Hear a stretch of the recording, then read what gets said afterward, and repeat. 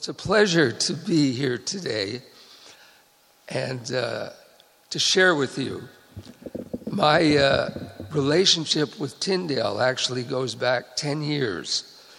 Back in 2008, I took a few courses myself here at the urging of my pastor, because I have this evangelical streak in me. And he just felt, well, you got to go to Tyndale and do something, get into what God has there for you. So I did. Now, I had known, Brian Stiller, I had known Archie McLean, but I didn't want, any kind of heralded entrance. So the first class that you take is Rebecca Eidstrom's biblical interpretation. Is Rebecca here by any chance today? She's not. Anyway,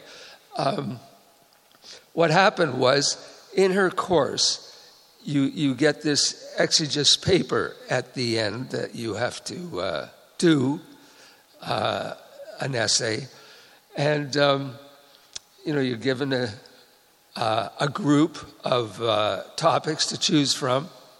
So I chose one, and I said to Rebecca, "So, what do you think? How long should this be?" And she said, "Whatever you think is appropriate." So, I didn't know.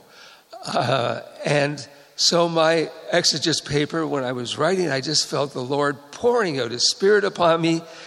And I handed it in, it was 48 pages. And I was expecting a glorious A+ for what I had done.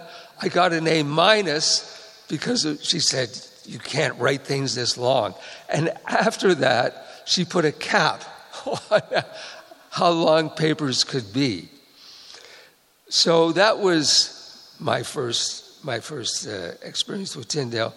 And since 2012, I've had the privilege of teaching film and faith courses both in the University College and again here in the seminary, where I'm doing this now twice a week.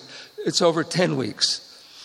And I'm grateful for Arnold Neufeld Fast and for all his encouragement in what we're doing. Now, today I'm going to focus on the need for preparation. We start each day with, I hope, turning our hearts to God. And that's what we're supposed to do anyway, right? Although there are always other things that are percolating because of what we thought of during the night.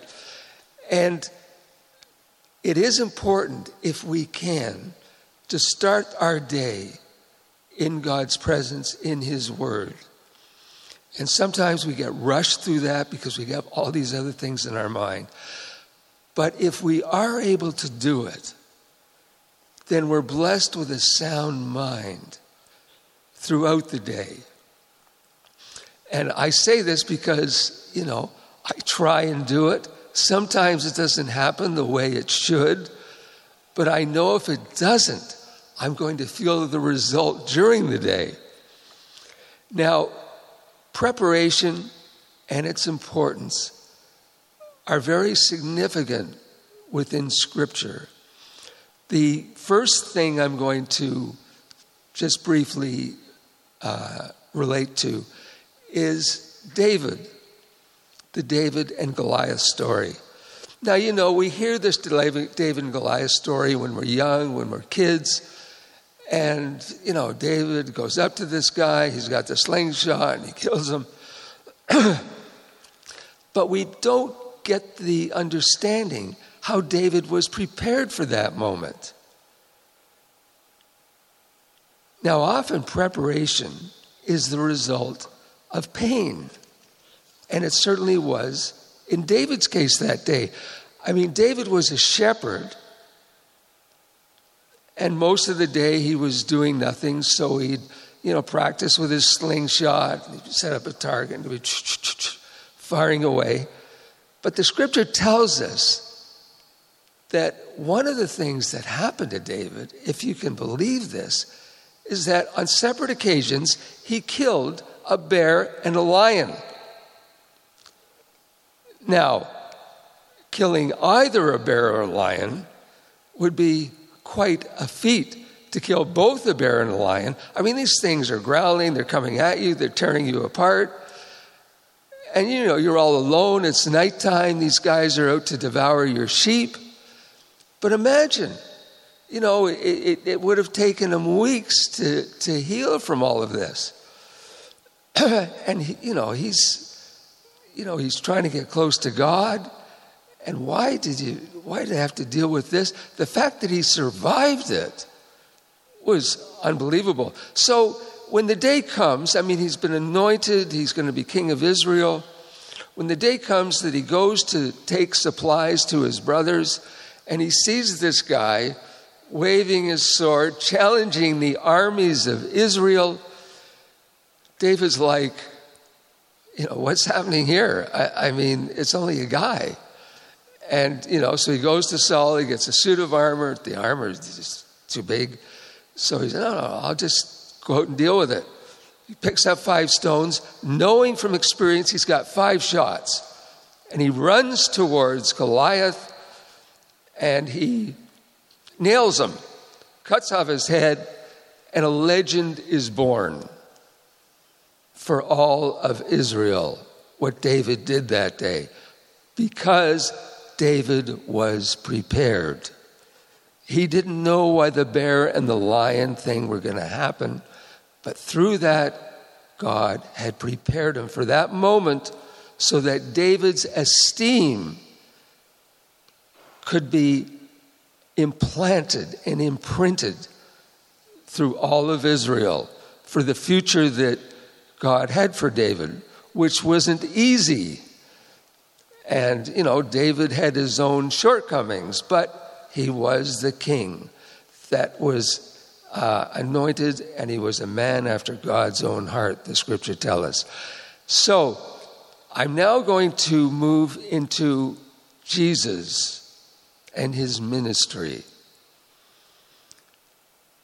The Bible makes it very clear that fundamental to Jesus' ministry was the art of storytelling. We think of his miracles and all that, but there are 39 recorded parables in the New Testament.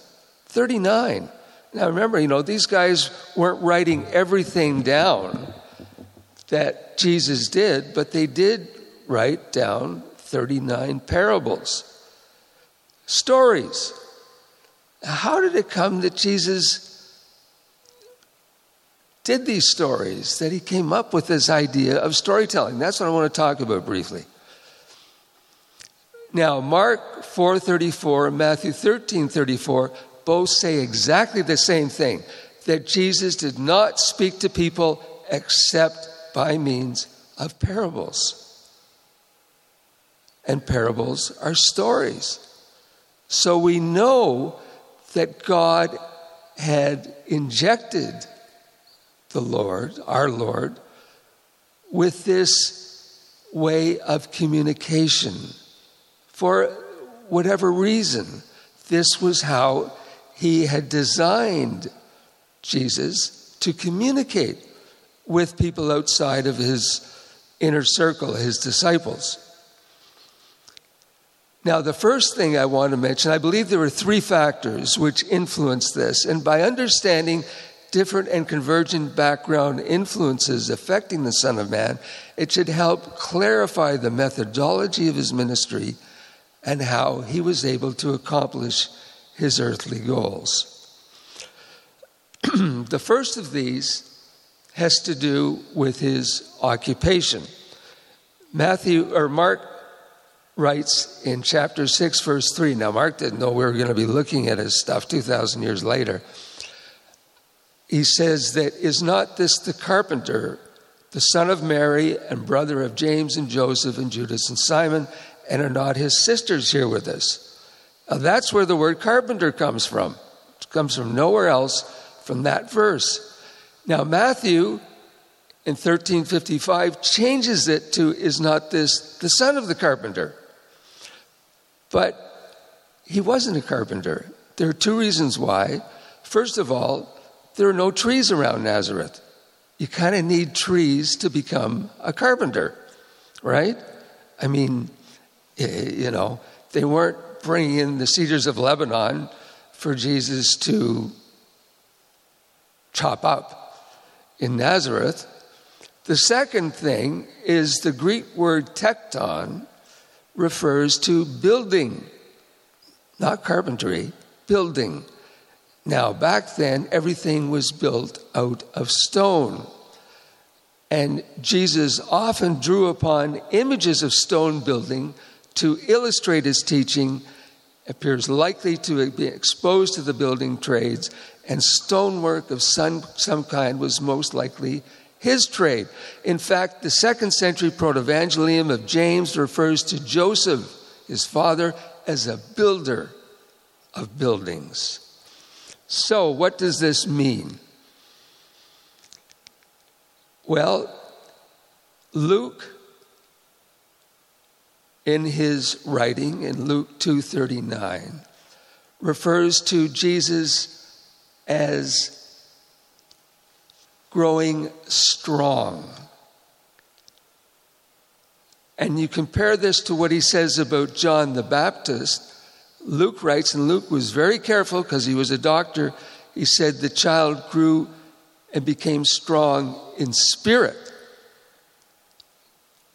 That's Luke 1:80 versus the child grew and became strong. Luke 2:39.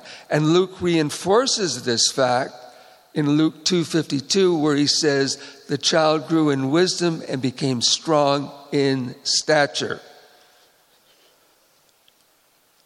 So, in my opinion, the scriptural Jesus envisioned by Luke was physically robust and powerful.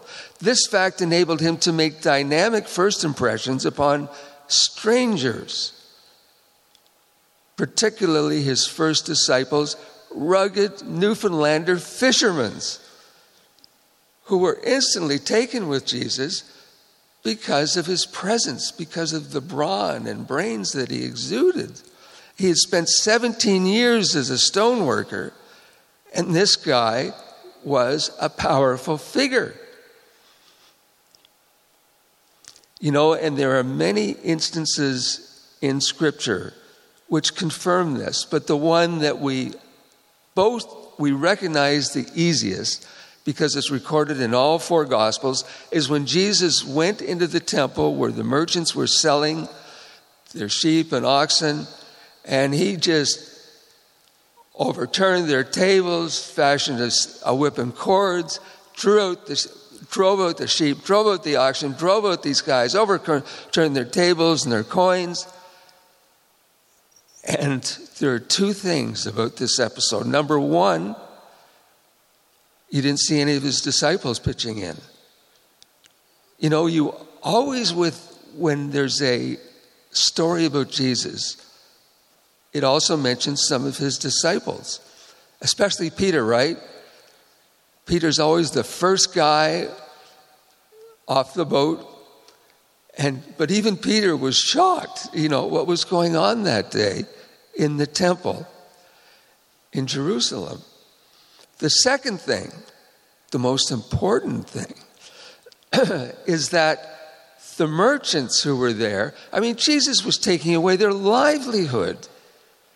And these guys offered no resistance at all. They were terrified of him because of his physical presence. Okay? So, he drove everybody out and no one challenged him. And no one helped them. The second factor, which I believed was important in the evolution of Jesus' communication skill and style, was the impact of his family. The Gospels never reveal when Joseph died, but before he did, he fathered 4 additional sons, James, Joseph, Judas, and Simon, and several daughters. Matthew 13:56 says, and are not all his sisters with us? So all means several. Let's say there were 4 daughters to go with the 4 boys. And as the eldest child in the family, Jesus inherited the responsibility of caring for this family and providing for their ongoing physical and spiritual needs. Moreover, ongoing interplay with this family would have guided Jesus in respect to his storytelling expertise.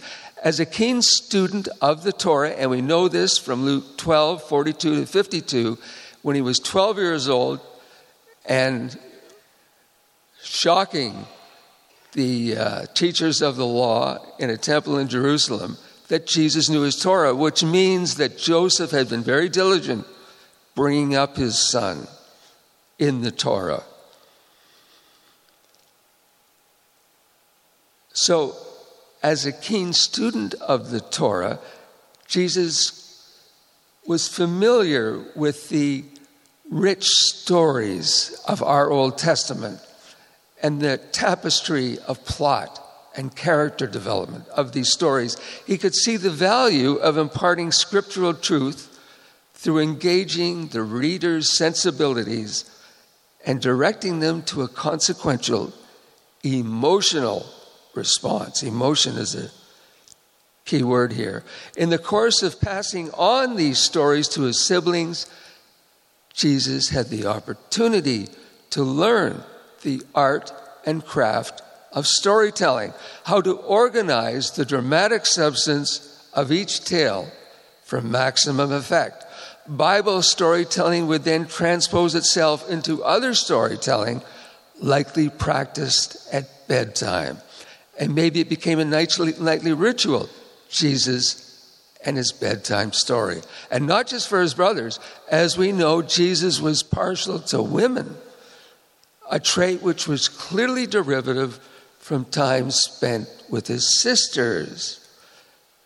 Perhaps they had this special relationship at bedtime, Jesus and his bedtime story, and tales of imagined romance in far-off lands. And can you picture, they're all sitting around by candlelight, and Jesus is saying, now tonight, I'm going to tell you this story. And I know you're going to find it hard to believe, but it is in the Torah.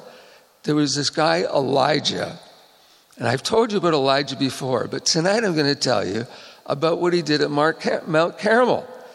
And, how these other priests were there from Baal, and now he brought this fire down. And you're going to find it really hard to believe. He said, I found it hard to believe when I first read it. But trust me, it did happen. It's in the Torah. So that's how it would go, right? Because he had that responsibility.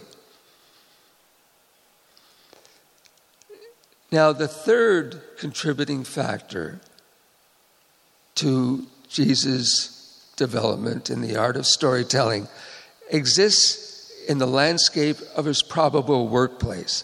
Nazareth is a bustling city today, but back when Jesus lived, excuse me while I take a bit of water, it was one of dozens of sleepy towns spread over Galilee. Its population would have numbered about 200. So how did Joseph and his eldest son make a living? You can't support a family of 10 or 11 in this kind of rural setting. Food for the table, clothing for the body have to be bought and paid for.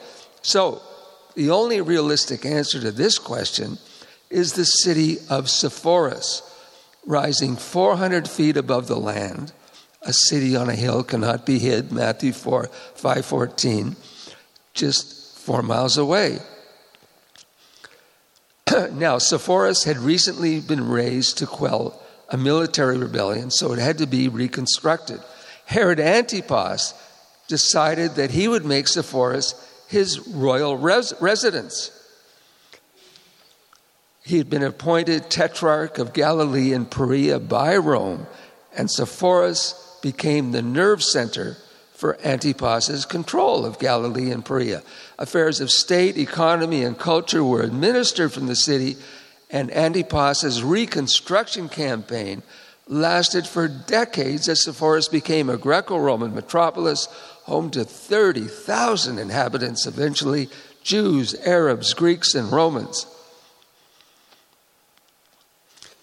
Now, much of the story material which appear in Jesus' parables would have been the result of what he witnessed in Sepphoris. For example, class distinctions between wealthy landlords and struggling peasants, financial disputes between stewards and servants.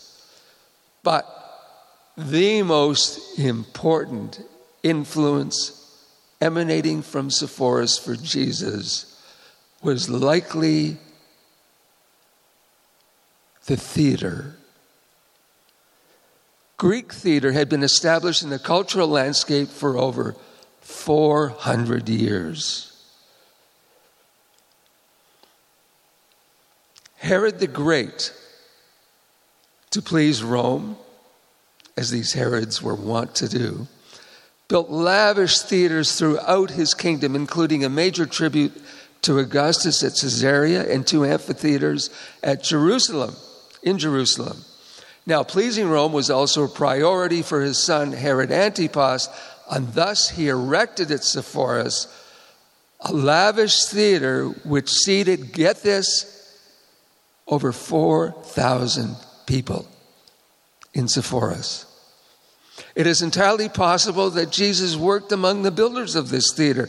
Once finished, the theater would have been a showcase for the great Greek playwrights such as Euripides and Sophocles. Audiences would have been treated to classic Greek theater, the disciplined structure of dramatic narrative, and the enlightened technique of Greek stage performance. Now, there is solid evidence that Jesus did become familiar with the theater because of the repeated use of the word hypocrite. Now, the use of this word is generic to our common vernacular today, but our uses of this word comes from the Bible. From Jesus' usage, the word appears 17 times in the New Testament, always when it is saying of Jesus. Of these occurrences, 13 are in Matthew, 3 in Mark, and 1 in Luke.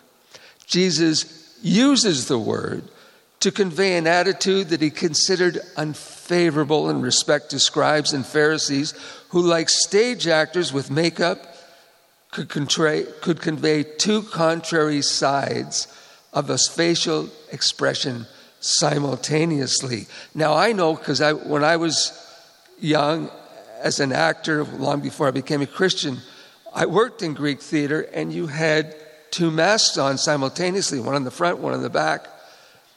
So that's what they did back then.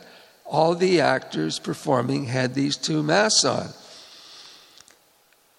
Jesus applied the word because these guys were parading their sanctimonious appearances but were self-serving in their hearts, these Pharisees.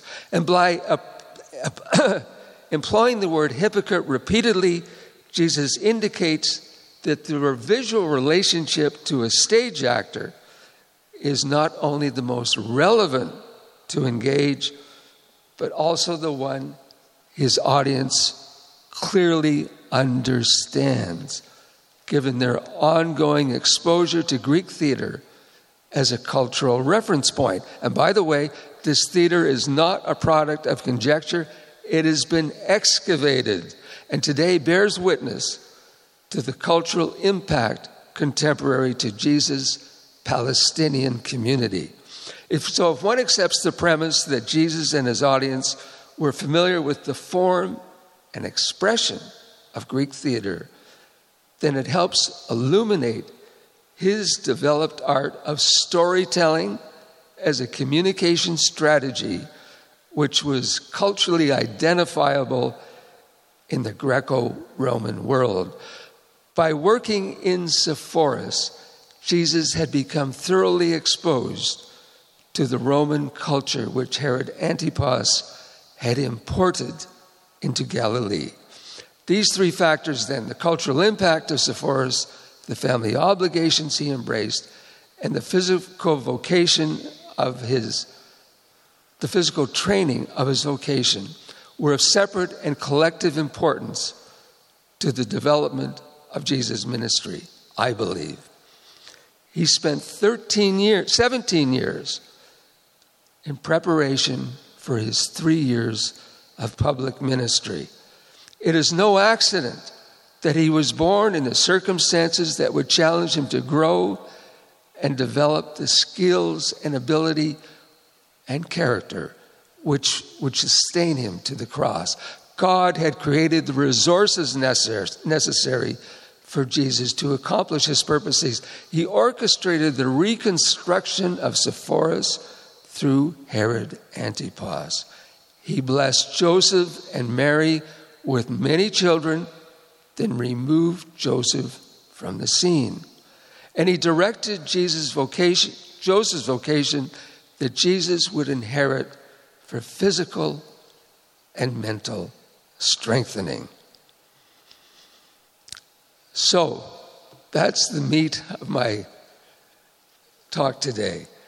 And now I'm just going to refer to a couple of incidents to help illustrate in a contemporary context how God does prepare us. Now, as George was kind enough to point out, next Thursday, July the 12th in the evening, we're having a doubleheader, the likes of which you may have never seen here. First of all, a screening of Joseph and Mary, the most believable Joseph and Mary I have ever seen on the screen. Usually they're remote and posturing and wooden. This Joseph and Mary are totally believable. And what I like is they're vulnerable. You know, that's very important as people, that there's a vulnerability about them. Now, the film, directed by my friend Roger Christian, was shot, and it freaked me out when I first saw it. In the credits, I thought, this can't be true. It was shot in North Bay. And, you know, you won't believe it when you see it. And Roger will then explain how he was able to transform North Bay into Palestine. You know, not an easy thing to do, because you've been watching this North Bay, Palestine, in November. I mean, this is pretty wild. And after the film, we'll have a short break. When we come back, we're going to talk about Star Wars.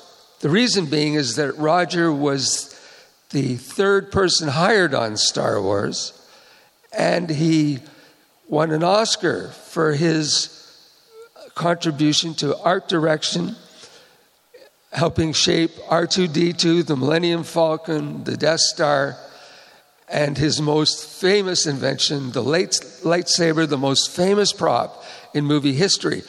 I will also be explaining how Star Wars came to be made, which Roger didn't even know about.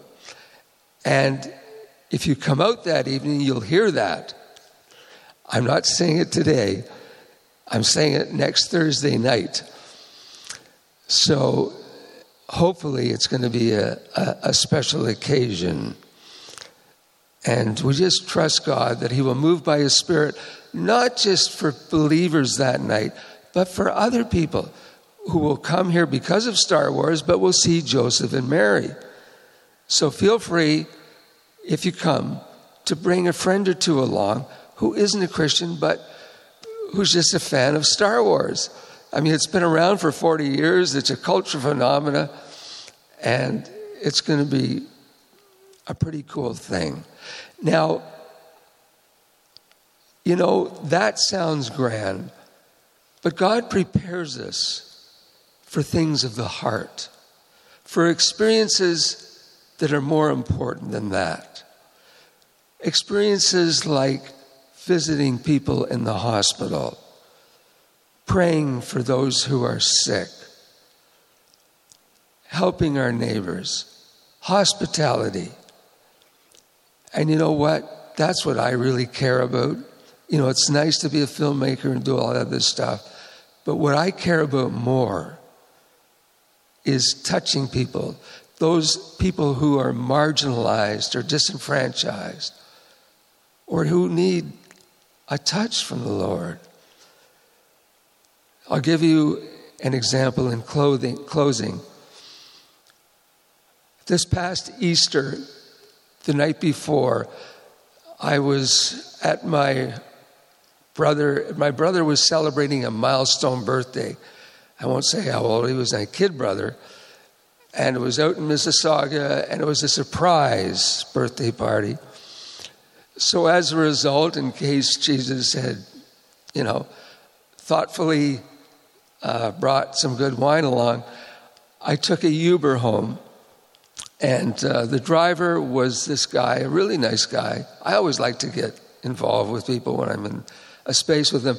And, he was telling me how he was taking marketing at Seneca and all this stuff. And then when we got in the driveway, I said to him, "So are you going to church tomorrow? It's Easter." And he said, "I'm a Hindu."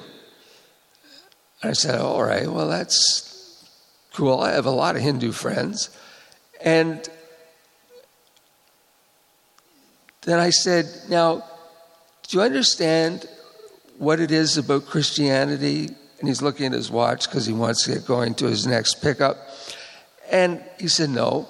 And I said, "Well, here's the deal. I wasn't always a Christian, and so I understand where you're coming from. But the thing about Christianity is that we worship, you call him a prophet. All the religions recognize Jesus as a prophet. The prophet we worship, like your prophets, died, but then he rose from the dead and is living." Now, this guy had never heard this before. So he's saying, "Really?" I said, "Yeah, that's why we have Easter, to celebrate his resurrection." And the guy said, "What? What?" He's kind of like stunned by all this, not looking at his watch anymore. And I said, "Can I just pray for you for a moment?" So I prayed, and he said, "Okay." So I prayed that God would show up and open his heart to understanding the gospel and make himself real in his life. And he thanked me for that. And just as I was about to open the door and leave, he said, "I'm going to be going to church tomorrow." So those are the moments that count, the moments that God prepares us for. Sharing the gospel, sharing the love, sharing the reality of our Lord and Savior, Jesus Christ. Father, I thank you for this time together. I thank you for your goodness and your grace and your love. I pray, Lord, for the blessing of your Holy Spirit upon our minds, upon this gathering. I pray, Lord, that you will keep us mindful of the importance of preparation in our lives, that we might be of service to you, that we might be sensitive to your Spirit and to the reality of who you are. I pray for your blessing now, and I thank you for this day. In Jesus' name, amen.